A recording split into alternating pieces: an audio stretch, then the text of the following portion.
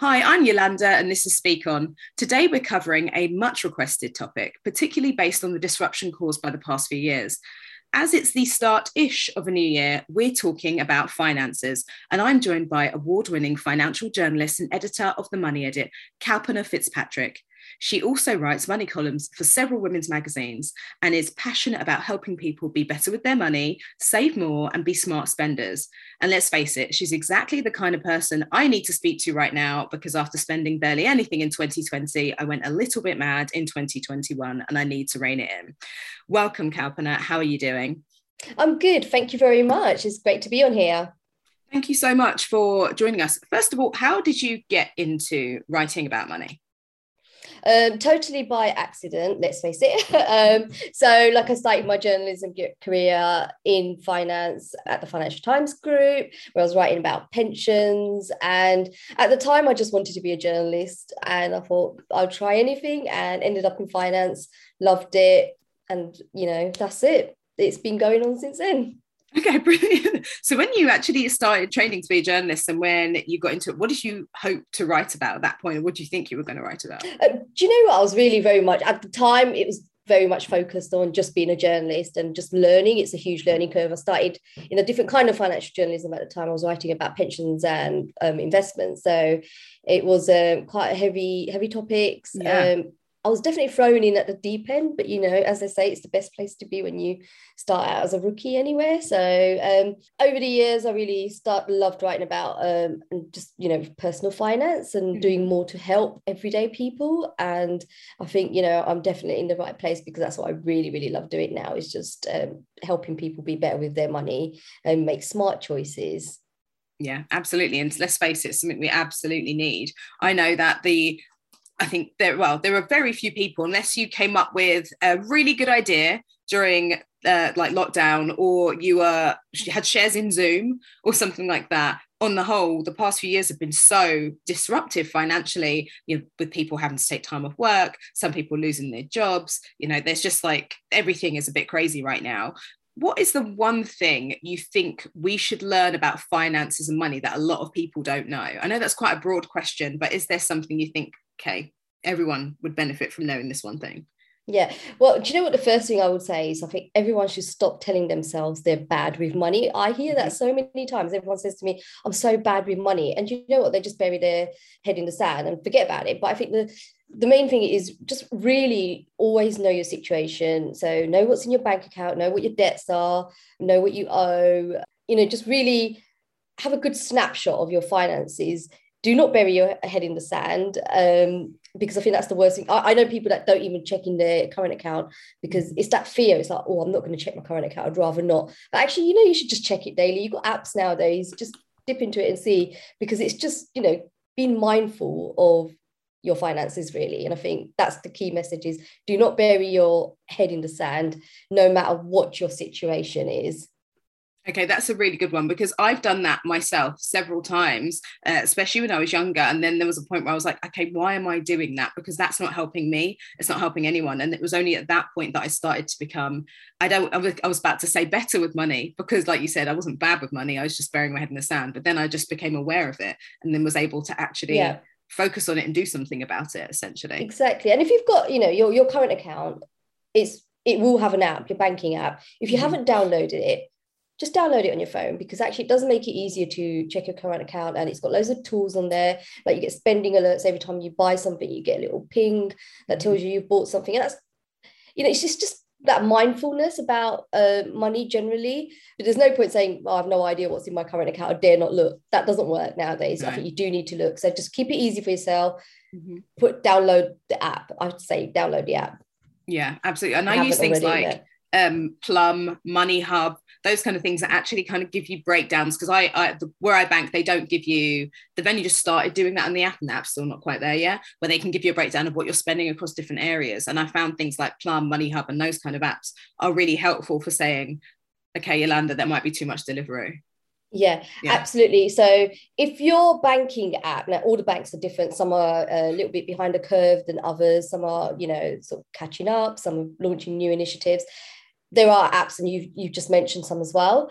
Like there's Money Dashboard, for example, Plum, Emma. There's loads, and yeah, they give you a snapshot of your spending, and you can connect all your bank accounts. So if you've got several accounts or credit cards, etc., you can see where your spending is in it, and it also tells you where you're spending. So if you can see, actually, you spent probably a bit too much on entertainment or too much on fashion, and and if you feel like you can rein back on some of that spending and you want to, then it's just that snapshot vision. And a lot of people find that really useful, because another thing a lot of people say to me is, I don't actually know where my money goes, and I feel really skint at the end of the month, and they have no idea what they spent on. So this actually tells you where your money has gone. So that is certainly very, very useful. And also I would say that probably think about where you bank as well. If your bank isn't providing you with the tools that you need, there are so many types of banks out there. You've got the challenger banks, so there's some of the newer ones like Monzo and Starling, which actually do that, and they are proper banks. They're just digital banks.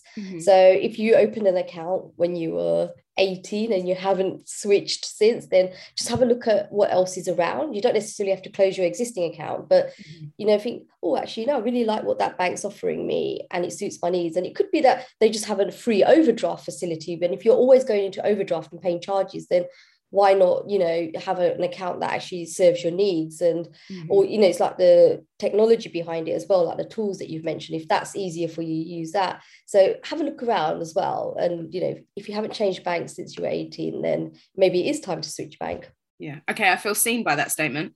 I've had my bank since I was 16 years old. I banked at the same place, but then I do have accounts other places that I use for different things, but that only happened actually that time when I was like, I really need to look at my finances. And then now I have things like a challenger bank account, and that I use that for, that is for transport, that's for something specific. So that's how I've kind of broken it down to help myself a little bit.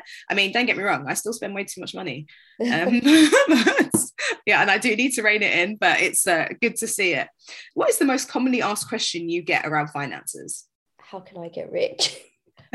I get asked that all the time. I didn't even think about that. I do. Oh, well, maybe you're not the one, but I do get asked that so many times. What can you tell me that's going to make me rich? And I'm like, well, I can actually tell you a few things, but I wouldn't say, rich.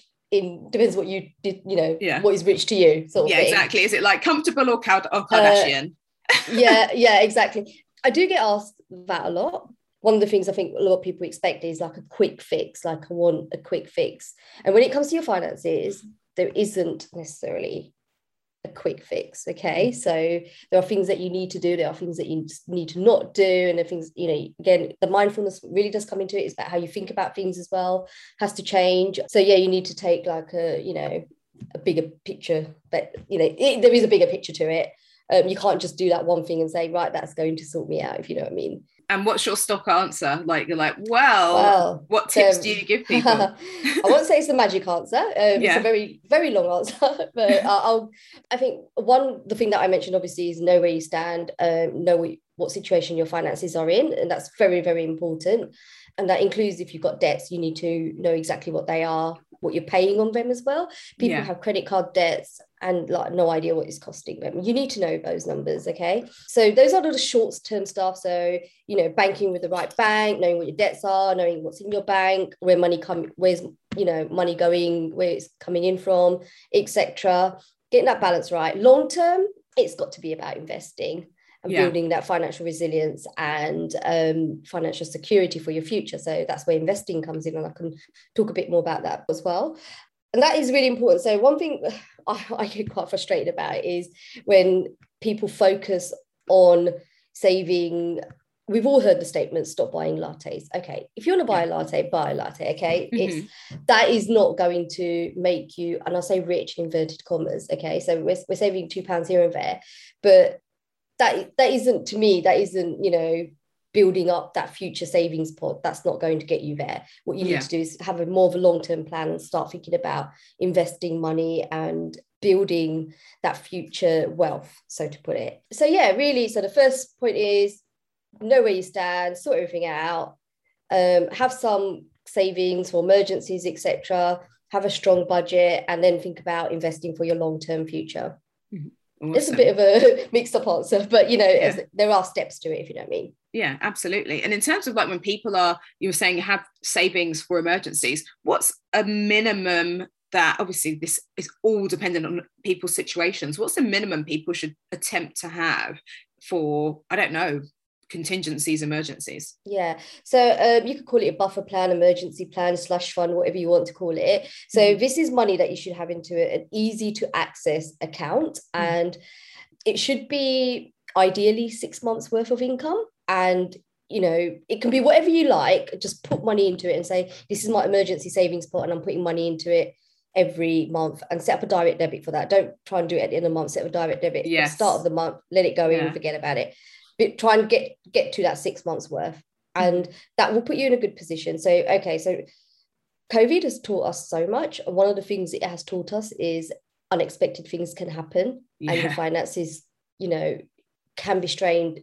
So this is going to prepare you, let's say, maybe for the next big thing.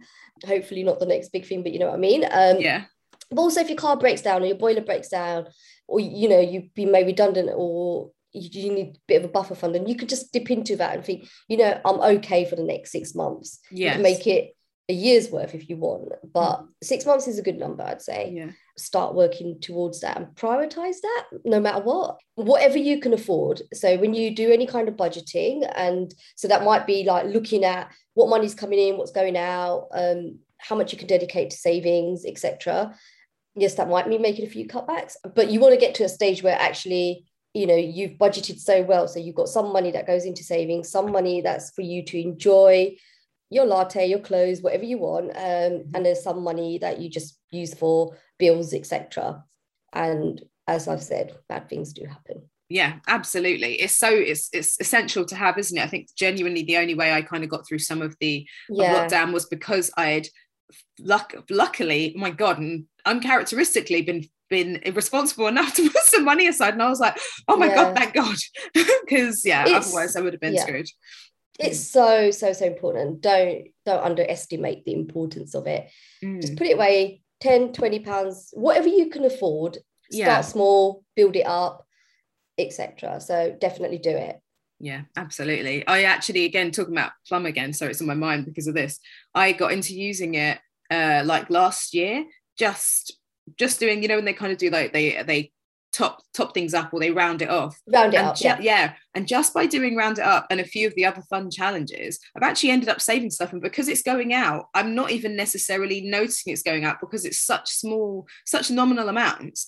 And then I look at it and I'm like, oh, that's really good, and I haven't touched it as well. And it's like I'm just ignoring it and pretending it's not there. It's emergency use or whatever else. So it's just a fun challenge for myself. And the roundup thing is actually quite interesting, because when people say to me, I wish I could save, I don't actually have any savings, I bet you can find some savings. And the roundup is really good because it automatically rounds up to the nearest pound and puts it into a savings account for you. Some bank accounts do that as well, by the way. So again, it depends where you bank. There's another app called Chip that does that for you as well. So there's quite, you know, a few out there.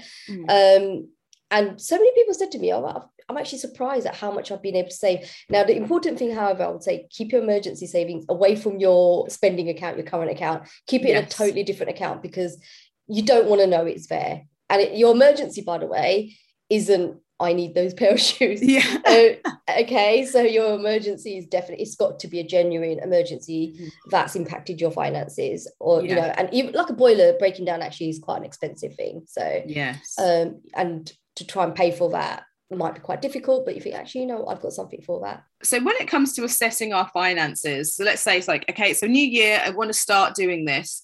Where do I start and how do I start? What is the absolute first thing I should do?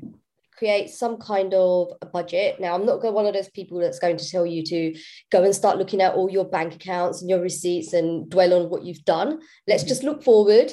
There's this rule that I've come across, and it's been around.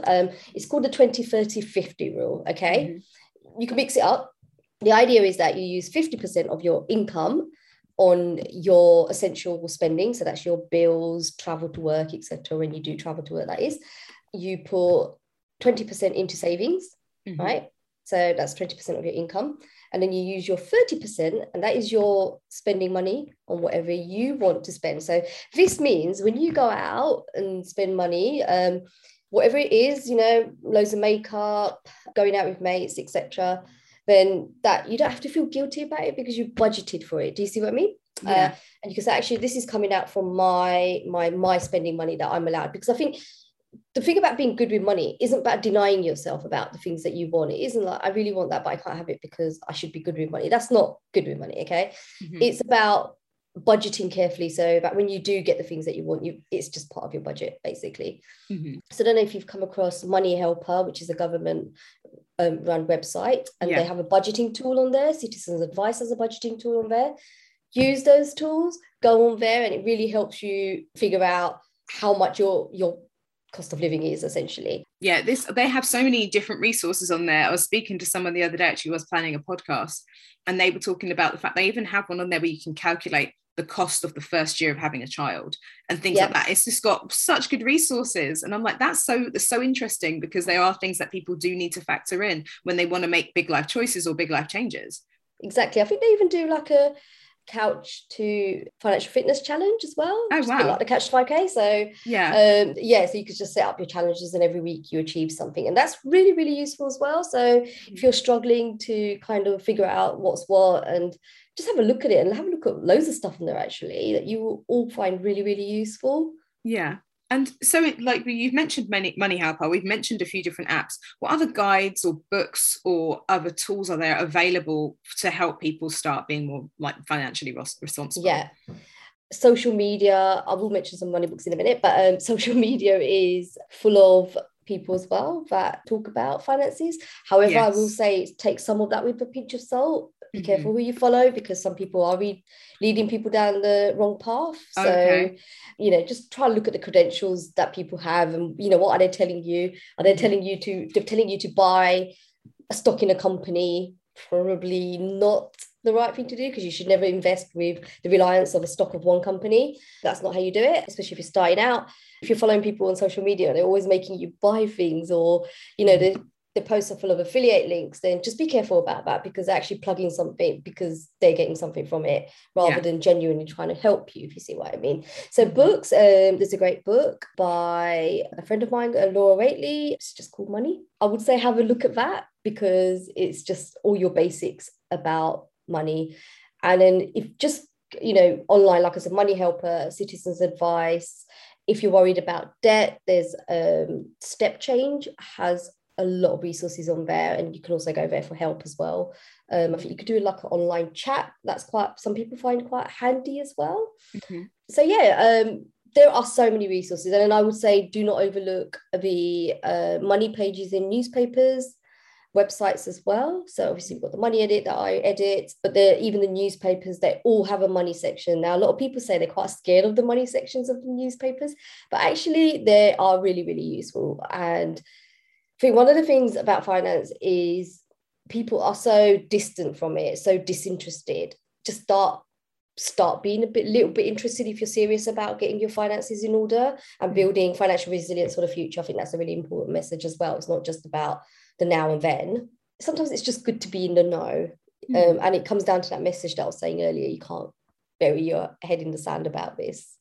Yeah, you really can't. And so we've talked about kind of how to get started.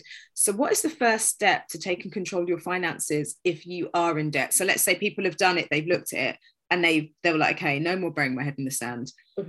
And the number just, obviously that can be so terrifying for people to look at that number and think, oh crap, what do I do now? So what is the first step for those people?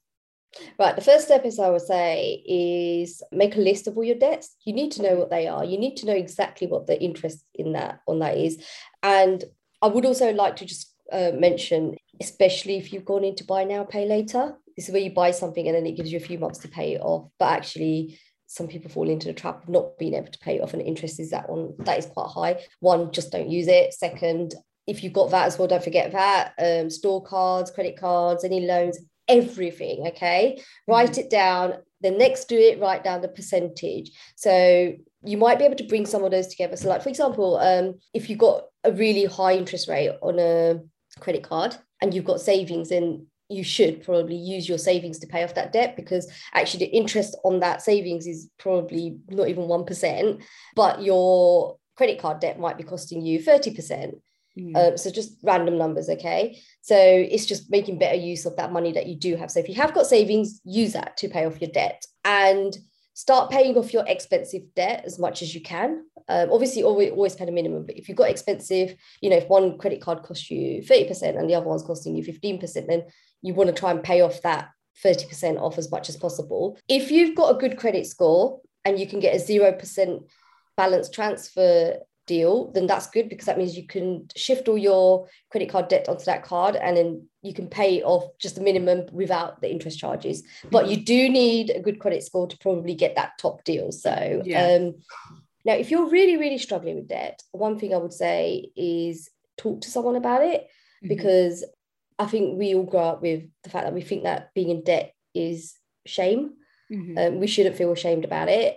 We should talk to someone about it. It can be friend, family. And if you don't want to talk to a friend or family, National Debt Line you can call up. You can call up Step Change and ask for advice. Like I said, Step Change has a little chat feature, so you don't actually even, if you don't feel like speaking to anyone, you don't have to. And then my key message is that debt is never as bad as you think it is. Okay, so if you think, oh gosh, this is really bad, I'm not going to get out of this, you can, because actually speaking to some of these debt change charities, if they can see that you are in serious debt, there are things that they can do to help you. So they might talk to your creditors and ask them to pause payment or waive the interest charges, etc., or come up with some sort of repayment plan that works for you.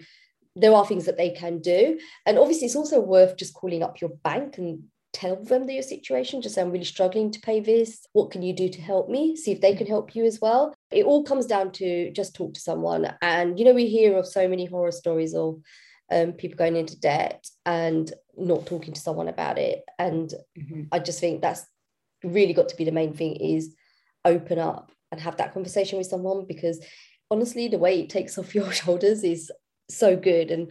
So I think, talk about it, get help, but also just know exactly what your situation is. And things are never as bad as they may seem. Yeah, absolutely. And you made a really good point about taking the weight off your shoulders, because think about the mental health implications of keeping that into yourself and being frightened of it, and then facing that alone, and knowing that there are places that you can call, and it doesn't have to be, like you said, I mean, you made such a good point. We're brought up to think that we should feel shame for being in kind of any kind of dire financial situation or having debt. But essentially we live in a society that is we live in a capitalist society that's kind of constructed to help us get there really, really easily. So it's not something anyone should be ashamed of, because let's face it, back in the day you could buy a house for a little bit and it was a certain percentage of how much you earned. Now the cost of a house has gone up, but the cost of living's gone up, but the cost of how much you get paid has not risen with that. So it's the easiest thing in the world actually to get into any kind of debt. And exactly. Let's face it, with everything that's happened over the past 2 years, we also know that there, but what's that saying, but there for the grace of God go I, kind of thing. It really is. It can be 1 month out of work or X amount of weeks out of work is genuinely what might be the line between you being okay to being in debt or kind of in a precarious financial situation. So exactly. I think, people should really try to, if they can, separate themselves from the shame. And it's like, it's not your fault. It's society's fault. It's capitalism, essentially, isn't it? Also, I think, speak to your friends about money.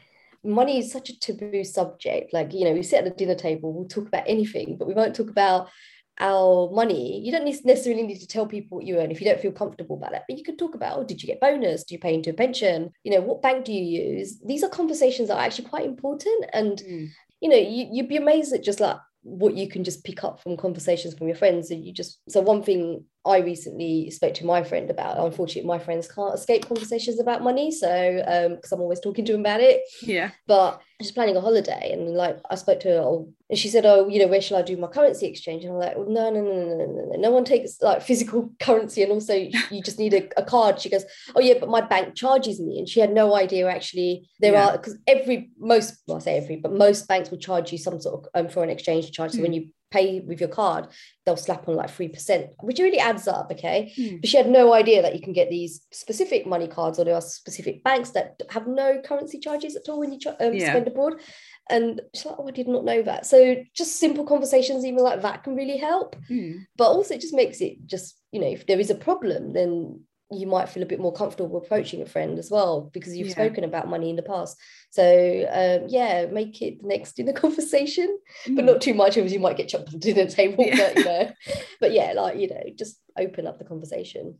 Yeah, absolutely. It makes perfect sense. Like you said, we talk about so many other things and we talk about things that are affecting us, but because of that shame element of it, I can imagine people talking about all the other things that are affecting them, and then they won't say anything about that at all. Exactly. And then we'll still sit there with that weight on their shoulders. And having those conversations is really helpful, like things around pensions. Me and my friends have been talking recently about even things like NFTs, crypto, just things like that, just demystifying anything around finance, investment.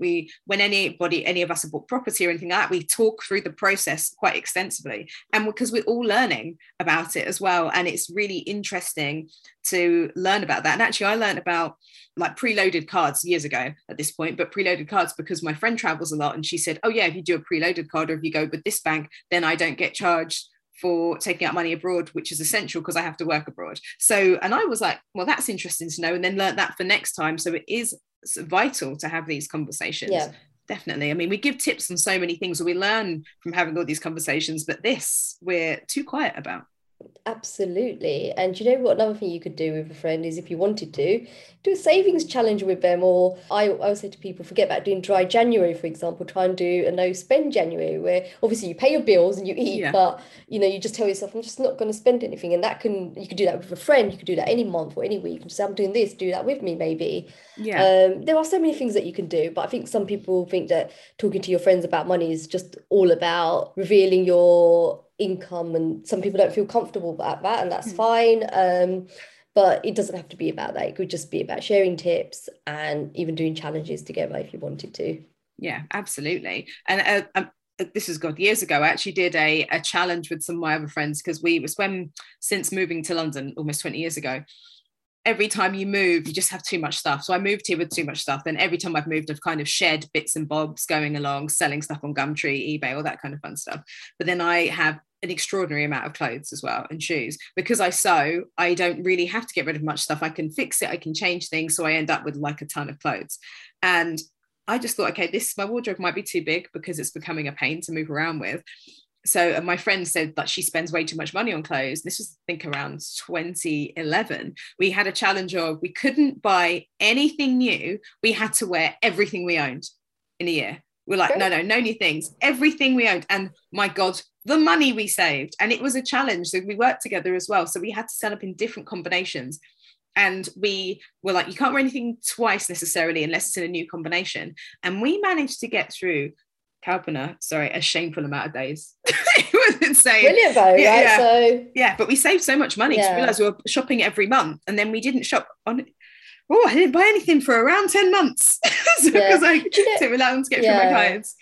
I think hopefully the attitude towards that is generally changing as well. I think people are a lot more ethical and want to be a bit more green nowadays. So they don't want to add anything that might damage the environment. So absolutely, people are actually trying to make things last, or they're thinking a bit more ethically when they buy things. I think actually, is this just going to go in the dump yard at some point, or am I actually go? So, the mending things, they're upcycling things, selling things. So I actually sell quite a few things on a Vinted app, because my children grow out of clothes, they're little, growing fast. So sometimes I sell things on that. It's just quite useful. It just means things are being recycled. And I think we should all have that sort of mindset. It's not just that, it just helps the planet and your bank balance. So absolutely. It's like sustainable saving. Exactly. And that's actually that can be a whole different podcast. And, people are thinking that way as well, thinking what more can I do to help the planet? And I think lockdown has really helped people think like that as well, and the brands that they buy from.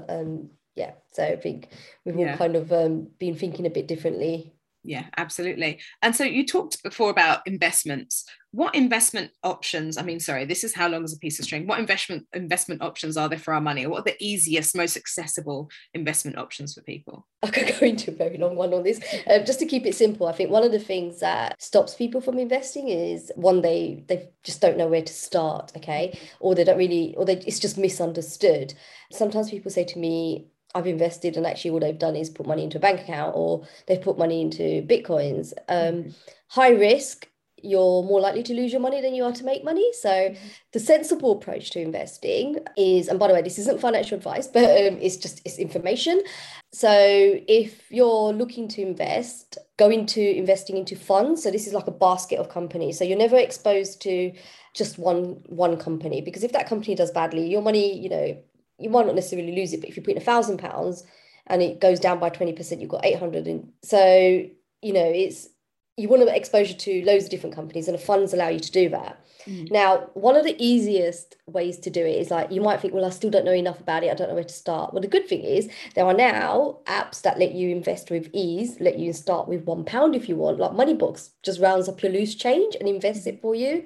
All you have to do is go on and tell them, they take you through a process of questions, say what your goals are, what your attitude to risk is. They'll ask you questions, they're just multiple choice, you answer them, and eventually they'll say, okay, we'll invest your money.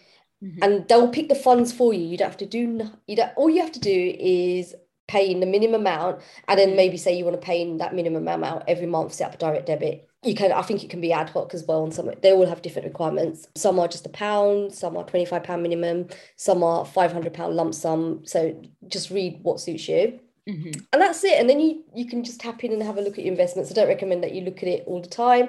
And another important thing is that investing is for your future. So you don't invest for money that you think you might use. You don't invest your emergency savings, for example, or if you're saving for something like a holiday, you don't necessarily invest that, especially if you're planning to go on holiday next year. It's money that you plan to use just building for your future wealth. Okay, so in 5 years minimum, you should look to invest for 5 years at least, 10 years ideally, and if not longer. So it is literally. Now, the good thing about investments is that you also benefit from what's known as compound interest. So that's interest on interest. So you're constantly making money on top of money you've already made. Yeah, and another thing I would say, investments can go up and down, and that's pretty normal. Like, I know when the pandemic hit, my investments went down, and but that's okay, it's normal, it will go up again. And that's why you invest for like a few years, because eventually you just see the upside, and historically that's what investments do, they just go on the upside, and you will do a lot better than putting money in a cash savings, because as you know, interest rates are low. Inflation is at 5.1%. That's the cost of living, which is very high, and so the importance of investing is, when you save money, you want to earn an interest that's higher than the rate of inflation. You're not going to find 5.1% in any bank account paying interest at the moment. So your investments, so you need to put your money somewhere where that's going to grow at a faster rate. So investments allow you to do that. And a final thing I would say is that you might think, well, no, it's safer in cash, but it's actually not, because actually you're losing the purchasing power, because the value of your money is going down because of inflation. You're not keeping up with inflation. So that's important as well. So it's just as risky by not investing. So that's a bit of a long story. We could do a whole new podcast on. I'm definitely going to get back in for that, because I'm like, I have so many questions. We'll definitely will. I'll drop you an email about that. But so there's just so much more to say.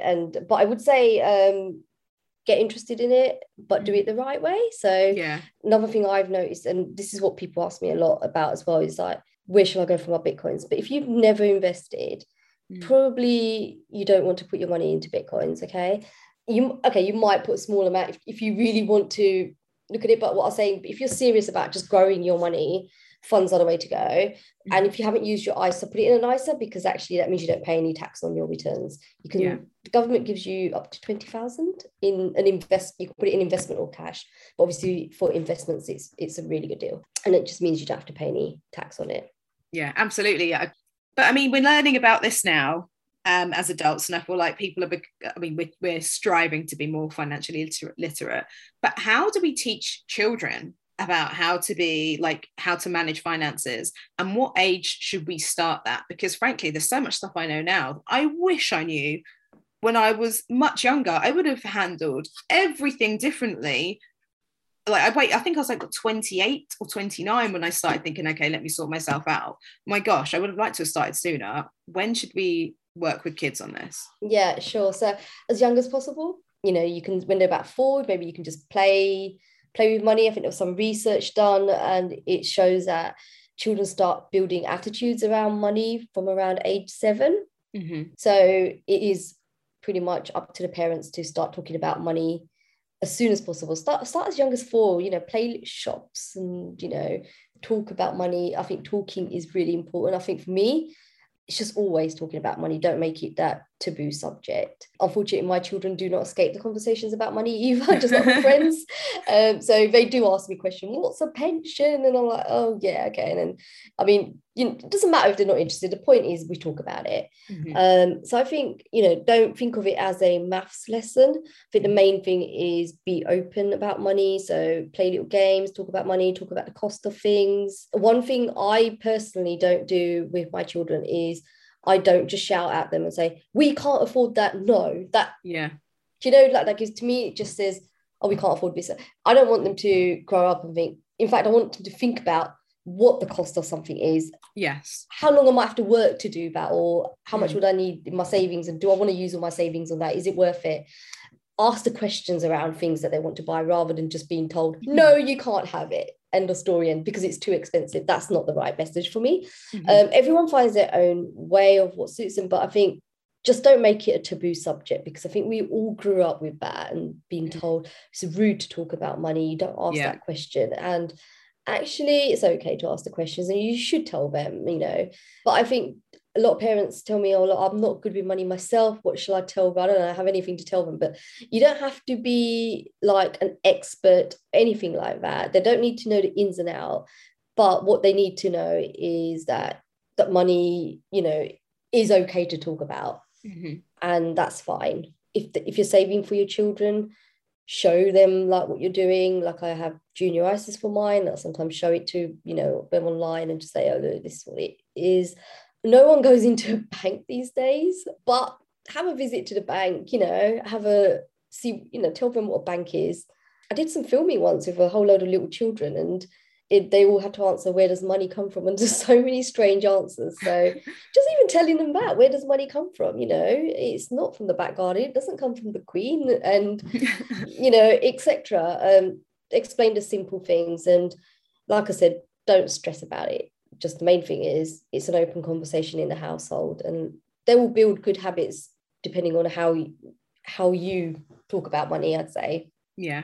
Like I know my generation, we just really learn not to talk about, not to question, but I know younger generations are better at talking about it. But it's also why they're able to just do things like talk about their wages and talk about their salaries and then get better salaries. Even that, exactly. Conversations around work, all those kind of things can massively improve your life and improve what you're asking for. God, I wish I discussed my salary when I was younger, because I screwed myself over by not doing that as well. So it would have been a great conversation to have, and know that I could talk about it freely like that and see where there are any inequities, etc., so I can challenge them and get paid better. Well, absolutely. So obviously what I mentioned was like obviously younger ones, and as they get older, teach them to question things, give them their own, talk to them about what you earn, if you've got debts, tell them. I'm not saying that you should worry your children or anything like that, but if you've got like a few concerns, just have an honest conversation with them. Don't sort of say, no, we're not going to talk about that, it's rude, or it's too embarrassing. Don't do that, because then they might grow up to think it's too embarrassing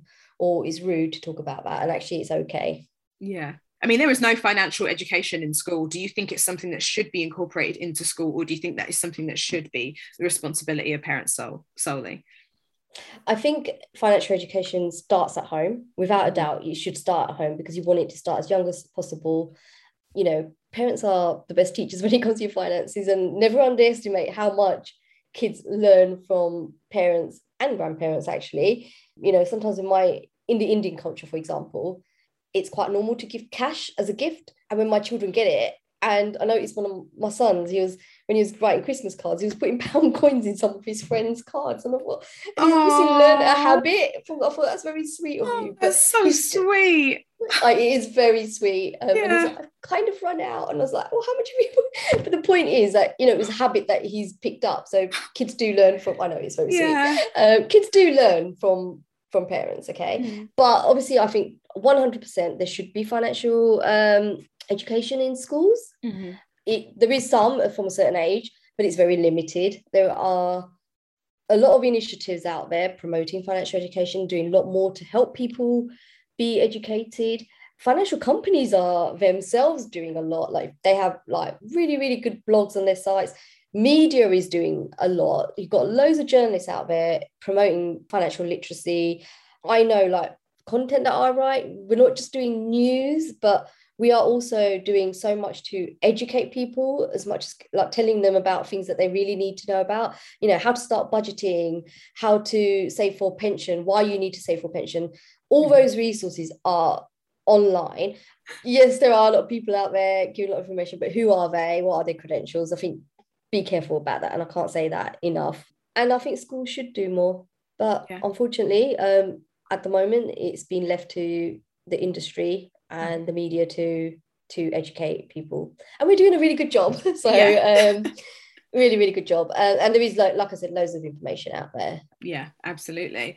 And I mean, like in school, it would have been great to learn about all things finance, because, you know, like even though like I said it does start from home, it would be good to almost have, I suppose, almost like an independent source of that information that isn't tied to your own parents or family's attitudes towards money as well, based on however they view it or whatever situation they're in. Because even things like learning about credit scores, one of my friends knew about credit scores when we were in schools, and her dad was obsessed with building her credit score. They didn't really explain why, he just was. So he actually, as soon as she was in sixth form, when we went to college, he used to take stuff out like in her name and then pay it off to build up her credit score. And so when we were at uni, she's had like an excellent credit score, and that has served her well at a great time in her life. So how can we better our credit score, and why is it so important?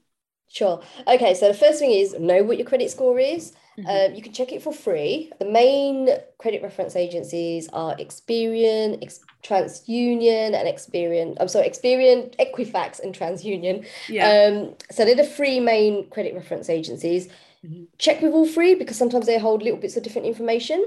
And then the next thing to do is also see what you can do to improve it. So a lot of people say to me, I don't have a credit card, and think they've done a great job. Yes and no, because actually it is quite a good idea to get a credit card, spend a small amount on it, pay it off, because that's telling our potential lenders in the future that you are good with borrowing money and you are trustworthy, and you pay off your money straight away. If you're paying rent, your rent doesn't always count towards your credit score. So if you're always paying on time and you're a good tenant, then you can make that work towards your credit score. So there's if you go to like Credit Ladder, you can use that to help your rental payment go towards your credit score, because it doesn't otherwise. Okay. And then I think, is it Experian? Experian has Experian Boost, which you can use, and that actually is a good one, because it will not just take into your rental payments, but if you have like Netflix and Spotify, I think it takes all those payments into account to help boost your credit score. So it's worth looking at. Yeah. So, and why does it matter? It matters because if you, in the future, if you going to apply for a mortgage, or you're trying to get like a 0% balance transfer card that I mentioned earlier, you might not get the best deal, and that's everything like broadband. You could get rejected for a mobile phone contract if you wanted one, or if you were trying to buy something on finance, if it was like a 0% finance, you might not get that 0% finance because you've got a bad credit score. It's about putting yourself in a stronger position and making sure you're not always paying more than you have to for things in life. So it's really, again, works for your future needs as well. Yeah, awesome. So when it comes to, like obviously credit is about how you're living now, applying for, like you said, applying for things in future, but let's kind of project into the future. So pensions is, again, when we were sourcing questions for this, so many people asked about pensions. So how much money should we aim to have when we retire, and how can we improve or build our pensions? $1 million question. How much do I need? So what you need might not be what I need. Okay. So I think the main thing is, if you're working, you will be automatically enrolled into a pension fund.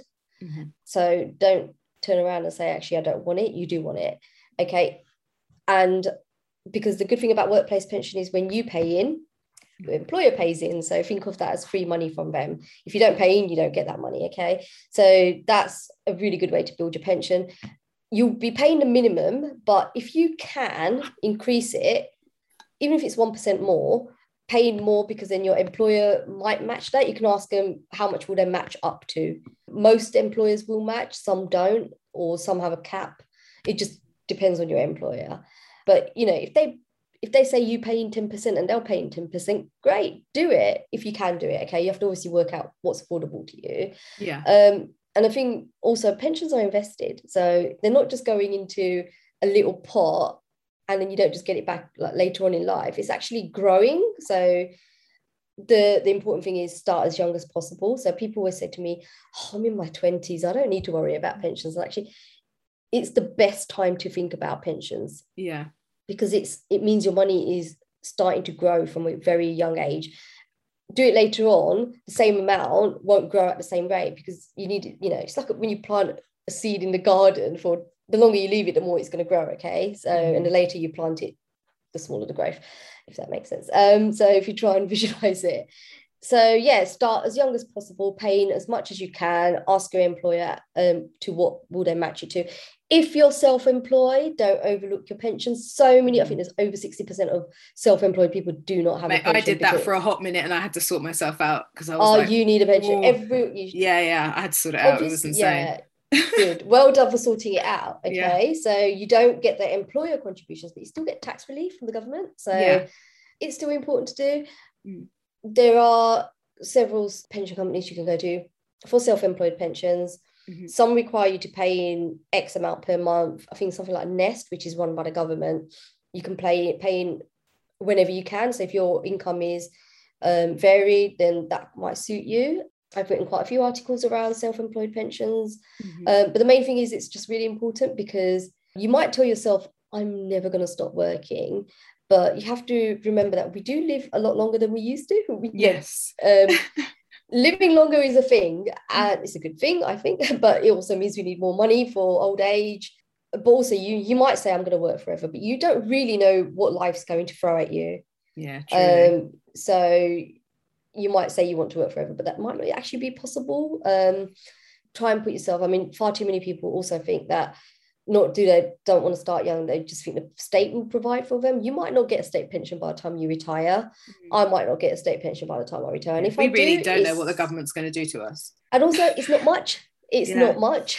So it's about 100 and something a week, and it's not enough to pay your bills and I mean eat live. So, and your question about how much do I need, I think what's really important is to work out what you want. You might not know what you want to do in retirement, so I'd say, you know, think about the lifestyle that you want and how much it's going to cost you. You can, you know, what sort of lifestyle do you have now, and how much of that do you want in older age? You know, do you want to be able to go to a nice salon and get your hair cut, or are you just happy doing it at the OAP centre? You know, do you want to go out and meet friends? Do you want to go on holidays? It just depends what kind of lifestyle you want, and think about how much it's going to cost you. And when you get your pension statement, you'll be able to see there's usually like a projected income, and you know you can see where that's going, and have a look. Don't ignore your pension statement. It comes once a year, and I think the government is working on some sort of online portal where you can have a look at all your pensions. If you've got pensions from past employers, make sure you keep track of them, let them know where you're living, so you don't lose them, because there's so many lost pensions out there. Not just like, you know, young people move around jobs so many times, and because of auto enrollment, you might find that you've got loads of little pots. You could bring them together if it's worthwhile. Obviously, you have to make sure that you're not losing any guaranteed benefits anywhere. I would say just pump away at that pension. Absolutely. Well, my goodness, thank you so much, Kalpana. Honestly, this has been like such a great chat. No, it's not. My gosh, no, it's not enough. Have a podcast and share stuff with us all the time. I need to know. Oh my goodness. I'm going to now go back, read your entire back catalogue, make all the notes, and make every single possible change I can. Thank you. Yeah. So good. So much information. And also you talk about it so passionately and so like you're so smiley and cheerful. And I'm like, I am taking everything you're saying taking notes. Yes, absolutely. Keep smiling. Yes. Well, you know, I really hope it's really useful, and like, you know, I'd say, you know, follow me on social media. I'm always talking about tips on money saving, etc., on like Instagram quite a lot. And yeah, just and if anyone wants to get in touch, ask any questions, I try and answer them. I'm not a financial advisor, so I can't give it's information. It's all information, but I hope it's all like really useful. Like everyone can, like, there's something for everyone to think about. But like I said, if you've got any questions, anyone can just get in touch. I'm easily contactable. Yeah. And where can people find you online? Yep, sure. So my Instagram is at Kalpana Fits, FITZ, so at Kalpana Fits, and that's the same with my Twitter as well. Lovely. Thank you so much. Thank you.